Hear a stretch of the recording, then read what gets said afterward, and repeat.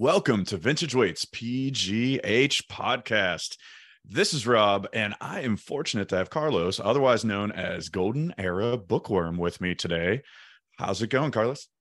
Yeah, pretty good, man. Pretty good, Rob. So, thanks for having me on. And yeah, I don't really get on many podcasts, but thanks for the invite. Well, I wanted to speak with you because I've been following you for a while. I'm subscribed on your YouTube channel, Golden Era Bookworm, and then on Instagram, you post some really cool stuff too. And I've learned a lot of just interesting background information and history from watching your YouTube videos. I've listed them as sources on some of my own content that I've produced and things of that nature. So listeners and viewers, if you've ever checked out my sources in the description of my videos, you may have noticed Golden Era Bookworm. And if you're unaware of Golden Era Bookworm, just get out there and follow him. So what I wanted to speak with you primarily about today, Carlos, was your recent involvement with the new Arnold Schwarzenegger documentary on Netflix. So it's a 3-part documentary, and listeners, if you haven't seen it yet, in my humble opinion, it's spectacular. Of course, I'm biased. I mean, anything with Arnold is going to be fun. Yeah, it but is. I just thought I learned some things. I saw things I already knew, but I also learned some things I didn't know. And in my book, that's a pretty good view. So I gave a little background on you, Carlos, but could you give even more background before we jump into the Arnold doc? Like, how did you get into all of this? Yeah, well, you can see the library behind me. That's just part of it. But it all starts with, the affinity with bodybuilding, of course. That started kind of, I would say, apparently, my dad tells me that as a kid, and I do remember this, running home from school. I was born in the 70s, and I was watching Lou Ferrigno as the Incredible Hulk on TV. And so I'd come home after school and watch the Incredible Hulk and then start doing most musculars in front of the TV, and stuff like that. And tell my dad, I'm going to be big and strong one day, Somehow they got kind of lost in there because I only rediscovered that feeling after watching Arnold Schwarzenegger as in the Predator film. That was my first real exposure. I mean, I'd seen all the kids at school talking about now we're talking me in my early teens about the Terminator, but being a kid and my parents not being that, being a bit protective, they didn't let me watch that. Yeah. First exposure was Predator, and I just remember seeing Arnold's arms. I was like, my God. I think me too. I think that was my first Arnold film as well. Yeah, and then I remember because my dad had already given me dumbbells when I was like 10 or 11, and that was already the 80s, so you could say that my bodybuilding journey started in the 80s. But my real fascination really took me to collecting in the 90s. And it started off with, I was at my friend's place. Now I'm like maybe 16. I'm fascinated with Arnold, watching all the Arnold films. Got some weights at home, and I don't know what the hell I'm doing, right? Early 90s. Terminator Ignorance 2. is bliss. Yeah. So Terminator 2 just come out and all that. And they're actually sneaking in the bedroom and watching early internet pornos. And I look down, and under his bed there's a magazine from Arnold, right, with Arnold on the cover, and he's flexing, right, with a dumbbell in his hand. Yeah. And I'm like, wow, this is a special on Arnold, and it was one of those muscle and fitness specials, right? Oh, okay. I'm like, I said, do you mind if I look at this? He's like, no, go for it. So I start flicking through the mag. I'm flicking through the magazine. I'm like, oh my God, this is Arnold's life story here, Yeah. And how he got to America, how he became a movie star. I'm like, man, do you want this mag? And he's like, yeah, it's magazine on Arnold. I'm like, Arnold's big back then, right? Even Yeah. And I'm like, oh, damn. Oh, do you mind if I take it home and read it at least over the weekend? He's like, no, that's okay. Just bring it back, just bring it back. I'm like, all right. So I decided to not just take it over the weekend, but I went to the library and I photocopied it. And here it is. There it is. It's your first. My first ever magazine, and there it is, the Muscle and Fitness on Arnold. The photocopied version. And I made a book out of it, like super thick, because it's a magazine, so you can imagine sticking all the You bound it. together. Yeah, I bound it and everything, right? It's got Arnold's wow. everything on him. It's a full-on 90s mag. I've got the original, of course, now, but and that was probably on one of those, top loading copy machines. That must have taken you a while. It took me like a couple of hours to do. It shows your dedication. Yeah, and then I made a book out of it. Like it's fully bound and everything. I stuck all the pages together. It took me ages to do, but yeah, that's how it started. And then that's how my fascination with reading about the golden years started too, because although I followed Arnold's programs, the frequency wasn't right, the volume wasn't right. I ended up hurting myself really bad. I actually had I paralyzed my arm by tearing the trapezius muscle. Okay.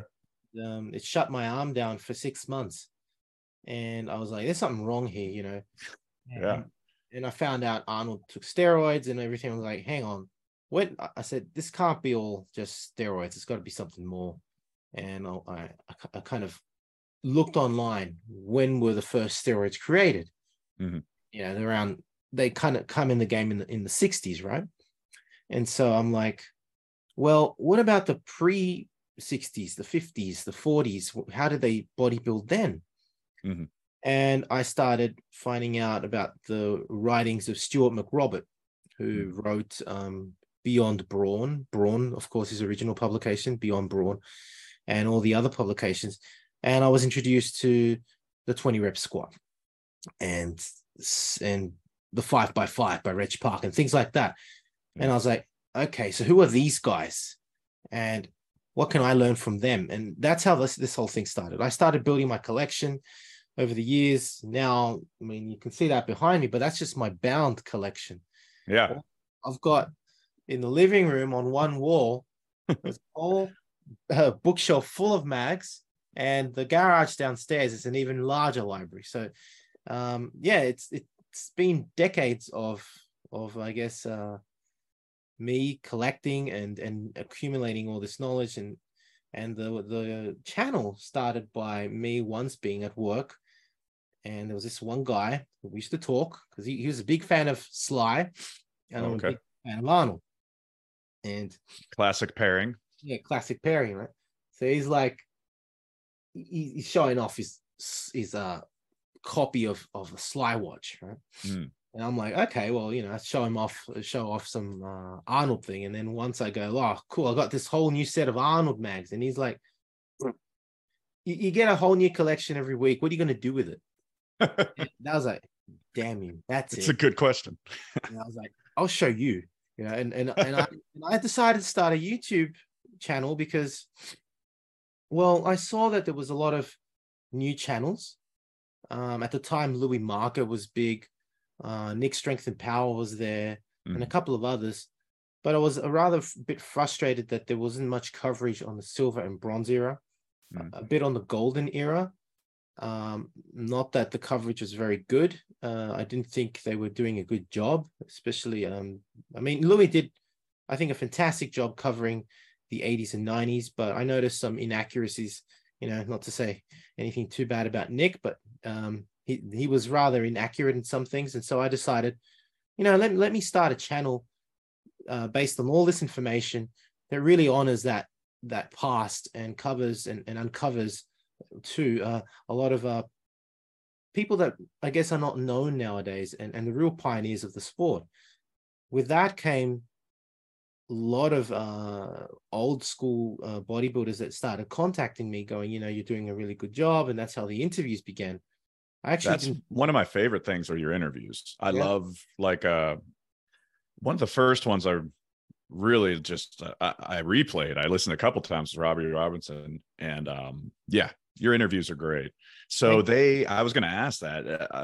What was the balance between being approached and approaching them? Well, I think the initial one was Don Howarth, and I was contacted by a friend of his who said, I found Don Howarth's number and I spoke to him, and I think you should get in touch with him. I'm like, all right. He gives me the number. I call Don, and Don's just on the phone. Hey man, how you doing? I'm like, holy crap, this is America. And I was a massive fan of Don. Yeah. That's how it started. Then I did a cover on a series on Reg Park, and John Park emailed me. I was like, what? This is John Park. And he's like, you're the most accurate person that knows about my father besides me. How do you find out all this information? We started a collaboration. So he doesn't have many of these mags. So I started scanning a lot of stuff for him, and we started exchanging information. We decided to collaborate, and then things just blew up from there. I mean, then I was interviewing everybody. So by the way, I'm bringing Robbie back. He's back. Nice. And very cool. Very cool. Yeah, I thought his in particular, the way he spoke about racial relations and things like that, and how the kind of struggles he had in the gym and different things in the time and era that he was coming up in bodybuilding was just very interesting, in a perspective, that you wouldn't naturally just know nowadays. So it was, or at least I wouldn't naturally know nowadays. And yeah, it was very interesting interview. Yeah. So it a similar kind of thing happened with me with some equipment and things, and people saying, oh, the inventor of this, you should reach out to him and stuff like that.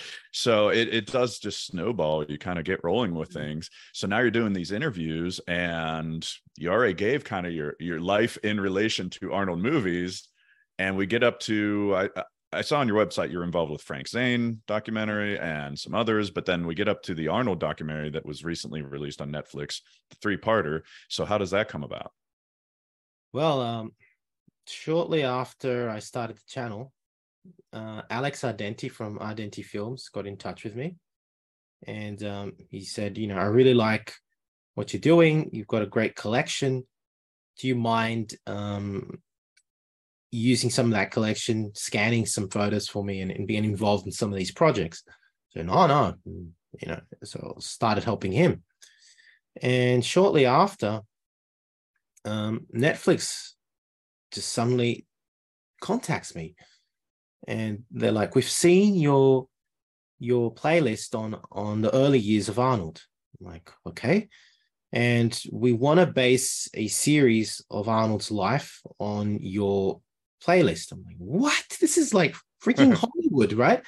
Yeah. And they're like, and when we sat in a Skype meeting, I can't remember if I recorded. I can't find it anymore. And I should have recorded it. It was so stupid if I haven't. And they basically told me that one of the producers didn't know that she's really young.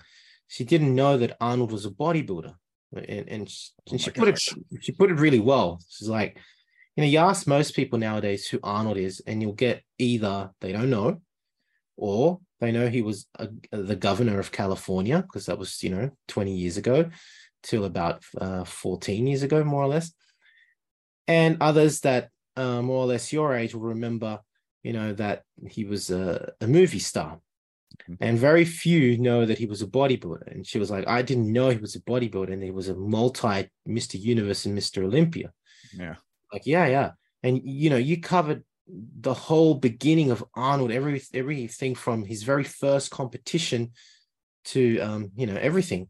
And we want to know if you can scan some of this stuff and, just help us out in this whole Netflix series. I'm like, sure, And they said, okay, well, you're going to meet the real producer, Craig Repath and the others. And we want you to put out your best of your best that you've got. So we're going to give you a week. You're going to go through your collection and get the best of your best out of Arnold and show us what you got. And so I showed them one of the very first Arnold competition win from a German mag, where he's, I think, it's 1963, so he would be 15. It's the summer of 1963, 15 to 16. And he won Junior Mr. Europe, which most people don't know. And he also came third and fourth in 3 other competitions. And I showed him that, and he's there flexing and all that. Later, of course, he wins Junior Mr. Europe, and decides to just go all out and came second in the universe to Chet Yorton in '66 in the NABA, and everything took off after that. And I showed them the original mags with the original photos, especially the German mags. They were like, "Wow, we've never seen these before." Because, and you understand German? They asked me. So yeah, so they had an advantage here because they're all American. Yes. They needed someone within the Germanic countries. I'm in Switzerland, in between Austria and Germany. So right where Arnold was traveling to and from Switzerland to Germany, from Austria to Germany. Sure. And they wanted someone that could go to Graz, where Arnold was born, and provide them translation, contacts, videos, everything. So you're the perfect point of contact. You have this collection, not only this collection, but you're located right where they need you to be. Yeah. So everything's coming together. Yeah, it just came perfectly. And so that's how it started. And I started sending, initially it was going to be just like a help. But their archival researcher, she knew nothing. And I mean nothing about Arnold. She didn't have a single mag, and eventually they fired her. They said, well, she's useless. We don't need her. I was just going to ask, well, why was she their archival researcher? They just gave her the job. I guess there are people in that profession maybe that she's good at finding the information. Yeah. She was an archival researcher in other projects, from what I understand. Yeah. And I remember her first email was like, I really look forward to working with you and can't wait to start exchanging information. And I was like, all right. And I think I sent her some things and I never heard back from her. That was it. And a month or two in, I'd already sent hundreds of photos and articles and had started making contacts for the people here so that when they came to Austria, they could start getting the licenses for all these photos. Yeah. And in Germany. So I knew many of the original photographers and friends of Arnold. So I could already organize all of this. At the end of the day, they said, look, Carlos, this girl, she's done nothing for us. In all, you're doing 100% of the work. Do you want to be the archival researcher for the project? I'm like, holy Christ. I'm like, sure, Yeah, things are blowing up. My sign. And it's like, so they gave me the full position, and I worked for a couple of years. It was mostly just, Well, there's a couple little things to unpack there that I think are significant. One of which being the progression, if you will, that at first you're just helping out. You're just, there's not really a paycheck involved. You're just enthusiastic about this. This is what you do. This is what you love. And you're just helping out. And on one hand, you're vulnerable. You could get taken advantage of. On the other hand, you felt safe to do it. And look where it led. So, it went in your favor. Yeah, it did. I mean, mostly, I don't know if I got taken advantage of or not, but I did get paid for it. But it's not like it was a full-time job. It was, could only ever do it on weekends, and the channel suffered for that reason because I wasn't able to obviously produce as many videos as I was, and that's happened over the last couple of years because I was so invested in this. I mean, at the same time, I'm doing a medical degree, so I can't take time off work at all. And so on weekends, I was really just full on focused on going through my collection and, scanning stuff for them. At times I went to Graz and, I would also, it was just a lot of work. Yeah. And I know the feeling. I mean, there's an ebb and flow with my videos that, months will go by that I won't have any type of weight restoration project because I'm working on more historical content or vice versa. So you only have so many hours in a day. Yeah, exactly. So that's the way it goes. But I think it all comes together, and bigger picture, it's all in the same pursuit. So then the other thing that stood out to me was the licensing. That's a piece that gets tricky and complicated. That it's one thing to just have this magazine and say, here you go, guys, this is a wonderful picture of Arnold when he was 15 years old. But it's another thing to try to track down who owns the rights to this picture, because it's not just a YouTuber, it's a major company, Netflix, putting out this documentary. They want to do things correctly. Yeah. So what was that piece like in terms of licensing and things? That was hard. But the advantage again they had was that they knew me, and I know the contacts because I've got all the mags. So they would say, okay, who took this photo? Who took this photo? Do you know them? I said, yes. So I know a contact who knows them. and I can reach out to the families or whatever if they've passed away. And so I did, of course, a lot of the, I acted as a liaison for these people as well. At times I had to just set the meetings up myself because I would be speaking to some guy in German. So yeah, this was the other half of the work, which was actually quite time consuming. I had to call Austria, God knows how many times, because some of these photographers who passed away left their photos in archives, libraries, and pass on the copyrights to certain groups. I see. And so I would need to contact like they in their wills they bequeath them to a certain library, or to like my work is now owned by this library. So then you'd have to contact the library. And it was I wouldn't say a headache, but it was a lot of work, a lot of work to track a lot of this stuff down. And especially when it all came to the German stuff.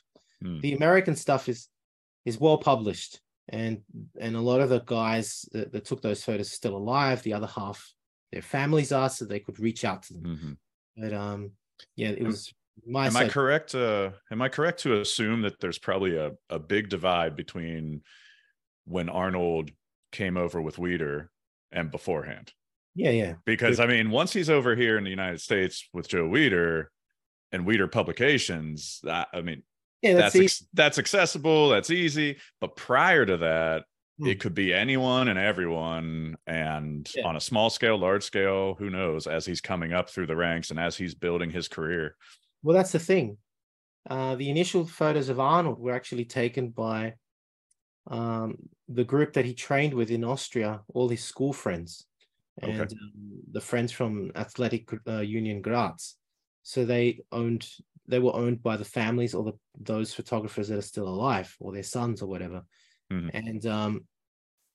that's the part that was really focused on in the first series, because you can actually see that in the first half an hour or so, there's a major focus on his time in Austria, right? And they kind of, once he beats Sergio, they just kind of fast forward, because it's all covered in pumping iron anyway, right? They fast forward through, they start listing all his initial wins and failures. And then once he wins that first universe, he's still kind of involved here in Europe. And then when he wins the first Olympia against Sergio after losing, it's just really fast forward. He wins. He says it in the end, he got kind of sick of being world champion, God knows, 13, 14, 15 times already. Yeah, the challenge wasn't there. Yeah, he says it and he was looking for a new challenge. And they kind of fast forward all that bit because everybody knows that he was a multi winning champion. And but really it's those bits between Austria and America that the producers really wanted to uncover. I guess that's something I haven't said in my own video, but I'm glad you're bringing all that up, because that really was the difficulty in this project. Arnold is all the way in America. You have to understand. He's, turning 76 this year. And the fact that they had me, fortunately, someone young, someone that's currently in this because of my channel, gave them, I guess, that opportunity to have someone with a fresh mind and all the resources to actually bring all this to light. And for that, I'm grateful that I was part of that. So, yeah, it really, it's interesting to me to hear that background, because personally, I mean, people might feel different and not like that they sort of fast forwarded through that era, but personally, I like that. Like what you were talking about the first series. And listeners, if you don't know, the Arnold documentary, it's simply just titled Arnold, and it's on Netflix, and it's 3 parts, and it's divided between the different eras, if you will, of his life, which would be bodybuilding, and then as an actor, and then as a politician. And primarily Carlos worked on the bodybuilding section, that series.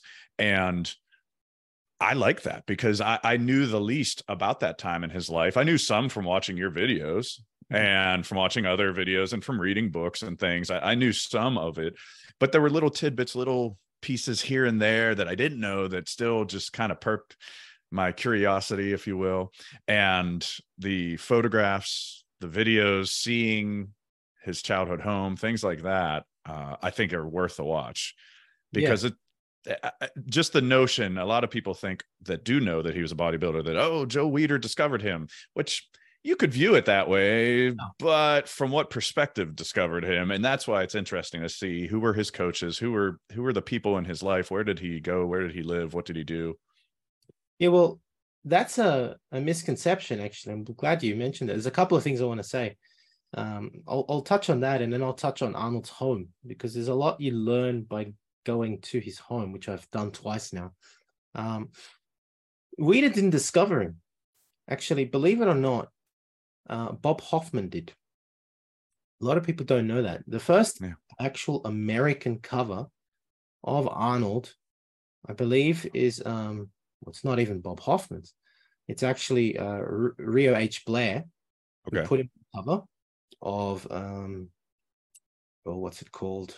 It's a red magazine, and I just can't think of the name right now. I think, Tomorrow's Man. Okay. And it was of Arnold when he lost the 66 universe. And that that month or a few weeks later, Bob Hoffman puts him on the cover of Muscular Development. And John Grimmick, who was apparently at the 66 universe, told Bob Hoffman, look, there's this big Austrian kid, I think he's a sensation. Bob Hoffman shrugged it off. He said, whatever. I'm not going to. Very stupid of Bob. Yeah.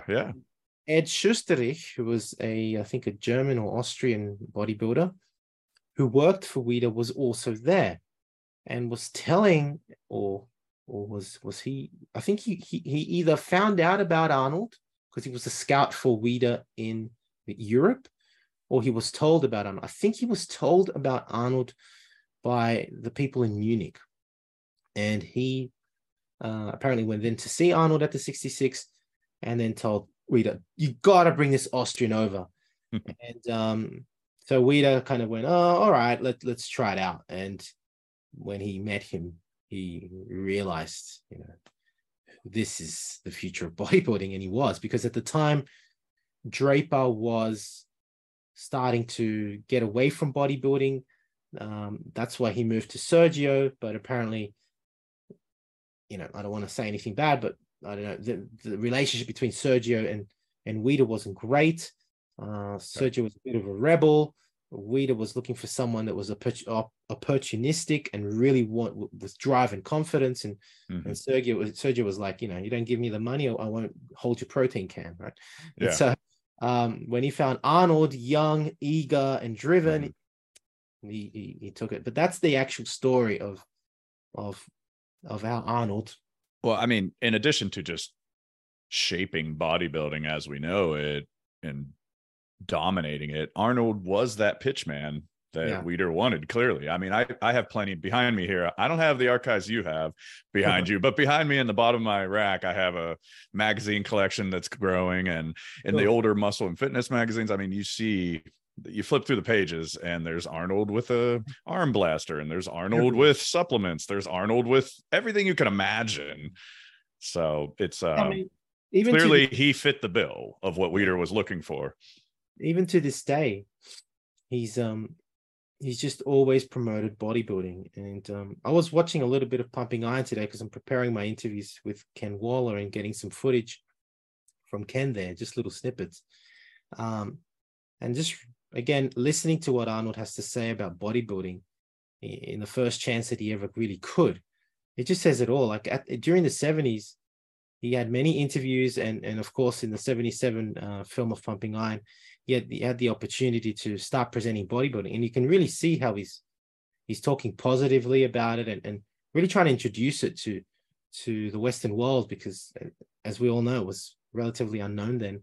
And that never changed. That never changed. He's always pushed bodybuilding. So he's definitely one of the best ambassadors ever. Yeah. And I mean, that plays into the other parts of the series, how he goes into acting, goes into being a politician. He just has that charisma, that thing about him, and the way with words and presence. Yeah. Now, when it comes to working with the documentary, did you have any interaction with Arnold? Did you get to interact at all or anything like that? Because that would be the dream, right? Well, That would be. yes and no. I'll say yes and no. I shouldn't be showing this, but let me show you something. I hang on. I gotta get my whoever's tapping back there. I gotta get that to stop. Just give me. My children are running around upstairs, so just give me a second. No, take your time, because usually I record at night after my children are in bed, but because of the time difference here between Switzerland and the United States, it is early morning, and I'm drinking my coffee still, and my children are running amok upstairs. All right, sorry. No problem. You can just delete that out. Yeah, I spoke through the entire thing. I might just leave it in. Yeah, sorry. So when they were going to shoot the scene with Arnold, with the magazine, I don't know if you remember it. I do. Whoops. There's he's holding that blue health and strength mag from the UK with Reg Park on the cover, right? And I was told, Carlos, here it is. You need to bring your magazines to Austria, because we're going to start filming some clips here for the Arnold series. This was back in, I think, around COVID time. And we want you to bring some stuff over. I was like, oh my God, I don't know if I can. I'm working and all this. And, they said it's next week. I'm like, Jesus, I have to tell work and everything. And instead I said, no, look, I just can't get away from work. You got to give me way more notice than this. And it really kills me, because Arnold was there, so I wanted to meet him. And I would have gotten to meet him properly, not take his hand for 10 seconds and take a photo. No, he was there. He was at home getting filmed. He was around Graz. It's heartbreaking. I know. I could have spent like a week with him, and it just kills me to know that. Well, that's the way it shakes out sometimes. But I'll just cover the faces of my kids. Yeah. I went to his home. And I'm very good friends with his school friend, Peter, who owns the museum. And I took a photo with Peter and my family, and Arnold did this instead. He signed it. Very cool. Signed the photo of me with Peter. And it's not the first time he signed a photo for me. So he knows who I am. Let's put it that way. But that's such a great memory, like a memento from this time. It's your family, it's his friend. And it's outside his home. So outside his home. Yeah. I've got to put that up here, because that's pretty awesome. So Arnold, in a way, has thanked me in I guess the only way he could, by at least doing that for me, and I really appreciate it. So Arnold, if you're listening, thank you for signing the photo. I'll tell you what, if Arnold's listening to my podcast, that's a pretty amazing feat itself. But you never know what'll happen. You never know what people will pass on to other people. And I, just like you mentioned, various, just kind of things that shocked you. In the short time I've been doing this, I've been blessed to befriend certain people and get to know certain people that I never would have imagined. And it's almost magical in a way. You don't predict these things are going to happen, but you just kind of follow what you're passionate about and what you like. Yeah. And those mementos, I say it often, that in my gym and the collection of weights I have and things, the most valuable ones are not the ones that someone might pay X amount of dollars for. The most valuable ones are the ones with a story, ones that have something behind it. There's a lot of autographed pictures floating around of Arnold Schwarzenegger. Like this for me. Exactly. I don't know what this photocopied magazine might be, but that for you personally means the world, because all this, as a teenager in that room at your buddy's house, you saw that magazine, and if it wasn't for that, kicked it off. I wouldn't be archival researcher for Arnold. Exactly. So, that was the beginning. That's extraordinary. So when it gets into working on this, that's another, I think, significant thing to point out, is that you just mentioned some of this traces back, we're talking 2020, so 3 years ago. This isn't like okay, I worked on this and now this documentary comes out. So 3 to 4 years ago, this is all being put together. You're working on this. What was the time like? I mean, trying to keep that under wraps, and because such an exciting thing for you. So then how long was it? About 3 years that you had to just kind of keep quiet about this? Yeah. I was told not to say a damn word. Oh my goodness. That must have been torture. Torture. Oh, no, it was torture because I was busting to talk about it, but I wasn't allowed to, Again, going to Graz and everything and taking photos and all that. And I wanted to show people that I'd been at the home, which I wanted to say anyway. But yeah, I had to like just keep all this a secret until I guess all the licensing and all of the hell was, I don't know, all the stuff was done. Yeah. They had to produce it, and we weren't allowed to say a peep. And that's why the moment that Arnold finally said it on his Instagram a week before, it was actually June, I still remember. I was like, oh my God. I talked to the producers. I'm like, it's coming out. And like, yeah, it's coming out this in 2 weeks. I'm like, Jesus, you got said, am I allowed to finally post? Unless, yes, go. I'm like, yes, finally. Yeah. I remember your post. I read it. I was like, oh, this is incredible. I know of this guy. Yeah. So it was like that. But yeah. Oh, that's great. I wanted to talk about Arnold's home. And I think that. Yeah, please do. So I've been there twice. Once earlier this year, and actually, twice this year.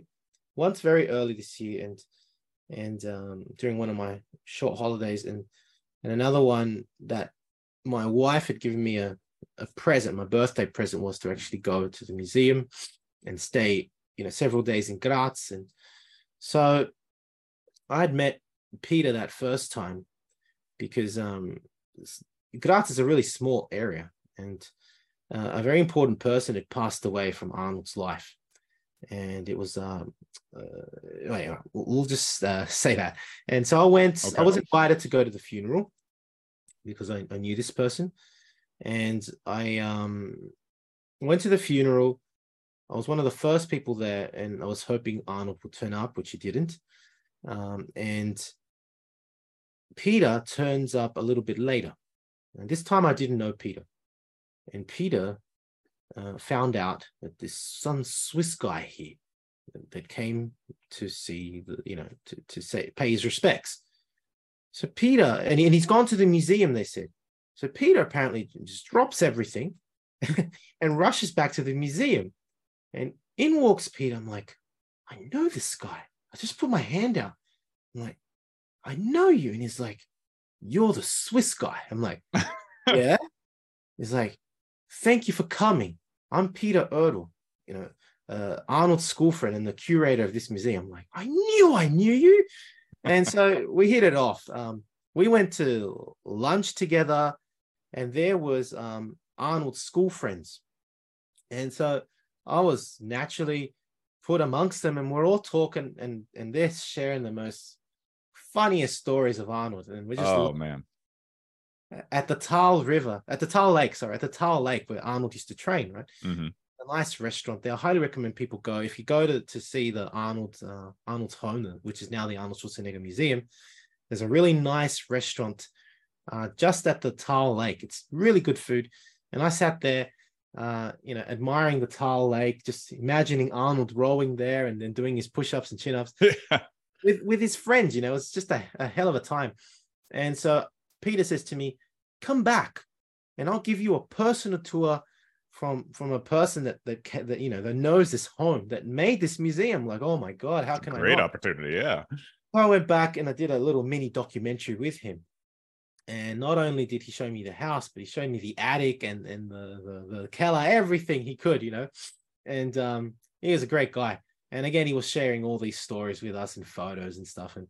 And so, but I guess what I'm trying to say is that going to Arnold's home, and by the way,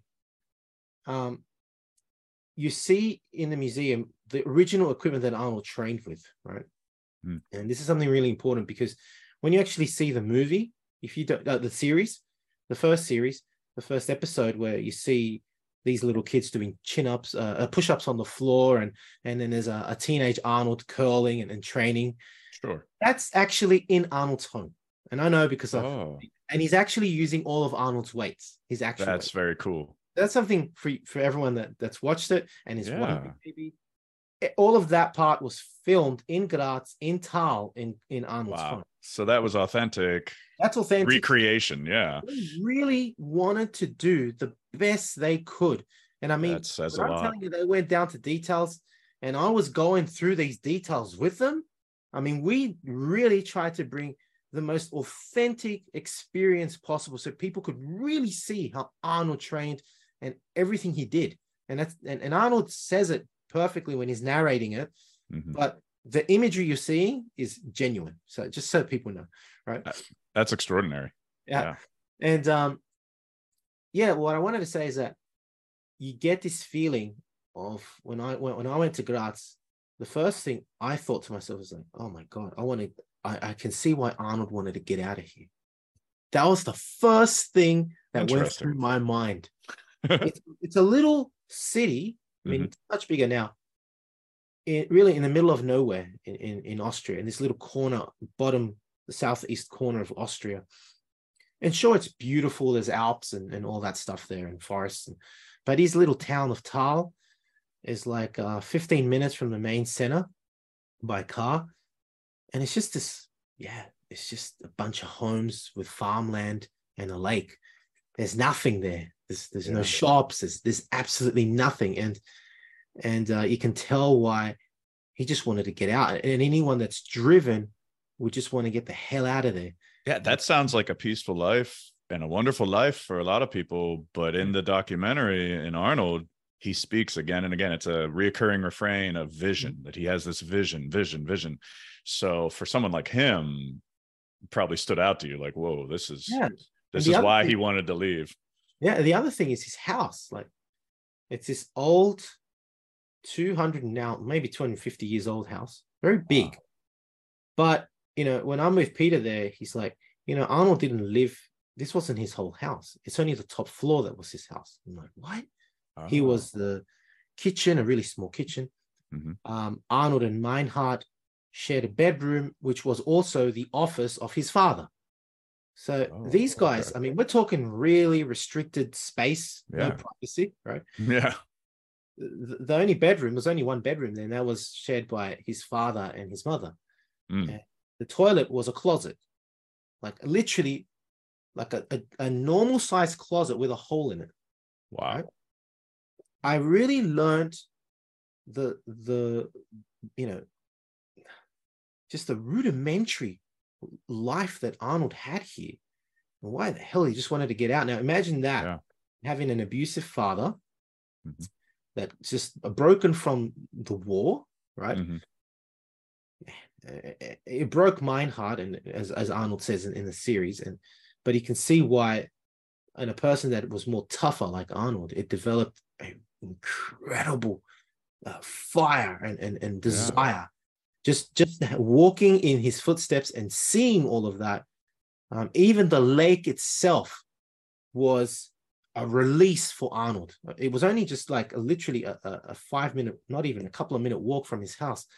But that's why he was so obsessed with it. It offered him a release from the tyranny he was facing at home and the suppression that he had, right? And you get this feeling like, and there's a little hill there at the lake where they built a chin-up bar. It's between two trees. And there's a sign saying there, this is where Arnold trained. And so everybody that walks past there does chin-ups. So I did my chin-ups too. That's incredible. So I would do it. There's this area, even though it's not a gym, you can see that, there's no grass there because it's been stepped over a million times by Arnold and God knows who else. Yeah. And just knowing that that's where Arnold started, right? You start getting this, you can start going through maybe his own feelings and thoughts because you've just been to his house. You've seen how restricted his life was. And I mean, Tal was already a release. Then going to Graz was an even bigger release to the athletic union. And yeah, you know, I've been to Munich as well, which was his first major big city. Mm-hmm. And you also go, whoa, when you go to Munich, you know, it's just huge. And yeah, I mean, well, it was probably, you know, it's interesting to look at it through the lens of Arnold, the difference between this small town, this little house to, whoa, look what I'm in now. And they speak about that. I'm hitting my coffee. They speak about that and Arnold speaks about that in the documentary. Yeah, but having seen those things myself, this is what I mean. Like, you can understand where that hunger came from. Everyone says that Arnold had dog in him, and he does, because he was, you know, he was probably beaten like one as a kid. And he had that really, you know, harsh upbringing. I mean, harsh, brutal upbringing. His playground was that bloody ruined castle at the back of his house, across his house. I've seen it. It's a 1,000-year-old ruin, right, with cobwebs and God knows when it's going to fall down. That's actually, I paused it. I was watching it alone, and I paused it, and I called my wife, and I was like, "You have to see this! Like, he played at this like castle." Yeah, it really just goes to show, like, as I said, you know, a lot of people, as I said, people say that he's got this dog in him, and he does. This is why he's been so successful. And me, I can understand in many ways that. And once I interviewed George Helmer, and he was telling me about Steve Reeves, how he also started off, his father dies when he's really young. He's brought up by his mother. They're going from place to place, you know, at some point starving. And he also developed this hunger, right, Steve Reeves. And eventually the opportunities came for him, and he just starts thinking more, calculating. And George told me, you know, Carlos, when he heard my own story, how I come from Peru, from Lima, but not the center of Lima where the rich people were. I come from 2 hours north on the base of the Andes Mountains, from all, like, you know, you would call these areas, if you look at them, you would say they're like the Brazilian favelas, right? Okay. We're talking tin and cardboard homes, right? Yeah. That's what I remember as a kid. Wow. And you develop this dog in you, this thing that never dies. You're always hungry, like Arnold always says. And George said to me, you know, I didn't know that's where you came from, you know. And now I'm in Switzerland now, which is completely different, way different to where I started, right? And he's, you know, Steve, just like you, had to go through a lot of difficulties, and George told me, you know, Steve would have liked that from you. And he said to me, Steve believes that you can only truly be successful if you've gone through suffering. And I see that through what I've seen from Arnold's life. And that's what I'm trying to say. I'm not trying to compare myself to him or to Steve Reeves or anything. I'm only giving a taste of my own experience. Sure. And having also seen Arnold's, seen Arnold's start to life, I can understand, having started off also in a very poor and difficult upbringing. I can understand the dog in him, is all I'm saying, you know. And when you see that, and I highly encourage fans to go out and make that pilgrimage, because it is, I would love that. It is difficult to get to Graz. But to really understand him and why he has basically had 3 lifetimes in one, and now is almost having a 4th, being this kind of, you know, elder statesman, as he call him, or actor. You know, now it's 4 lives in one, for God's sake. Exactly. I was going to say they could probably make another Arnold, because I mean, even just his pet donkey that he has. I mean, there's this whole other kind of persona now. Yeah, there is, that he has cultivated. That I mean, my children know that my children, because of me and my pursuits, they know who he was. But if you had to ask one of my children, they'd point out his donkey. They love Lulu and Lulu and whiskey. Lulu and whiskey they love. And now he's become this, he receives so much from life, now he just gives. Right? He does the after school programs, Special Olympics for disabled people, the climate change summit in Austria, which I've been invited to. I didn't go this year because of work, but again, another opportunity lost, not meeting Arnold there. And yeah, he just does so much now, you know. Absolutely. A lot of people with a very short sight will point fingers and say, you know, yeah, you hear the typical quote, "Screw your freedom," and misquoting Arnold, I have to say. And sure, Arnold, I'll say in that regard, I don't agree with either with Arnold's stance on the whole pandemic, let's say. Even though I'm a medical scientist and even worked on COVID itself in my own research, I don't agree with his stance. Maybe he doesn't agree with himself either now, but during the time he was pushing for that narrative, like many of us were. I was in a way as well. But if you only focus on that, you're missing the big picture, is all I got to say, you know, because Arnold has contributed to life and to our culture for several decades. And to those people, I really feel sorry for them, because if you're that bitter, then it's not. Well, there's a lot of people I admire that certain aspects of their life maybe weren't that admirable. Yeah. But the bigger picture, as you're saying, is what I admire about them, what I know about them. Yeah. And if I learn about something, you know, it's up to everyone to kind of decide where they stand on certain issues and where they stand on the ethics of certain things. But the bigger picture in Arnold's case is extraordinary, in my opinion. Thank you for watching Vintage Weights PGH.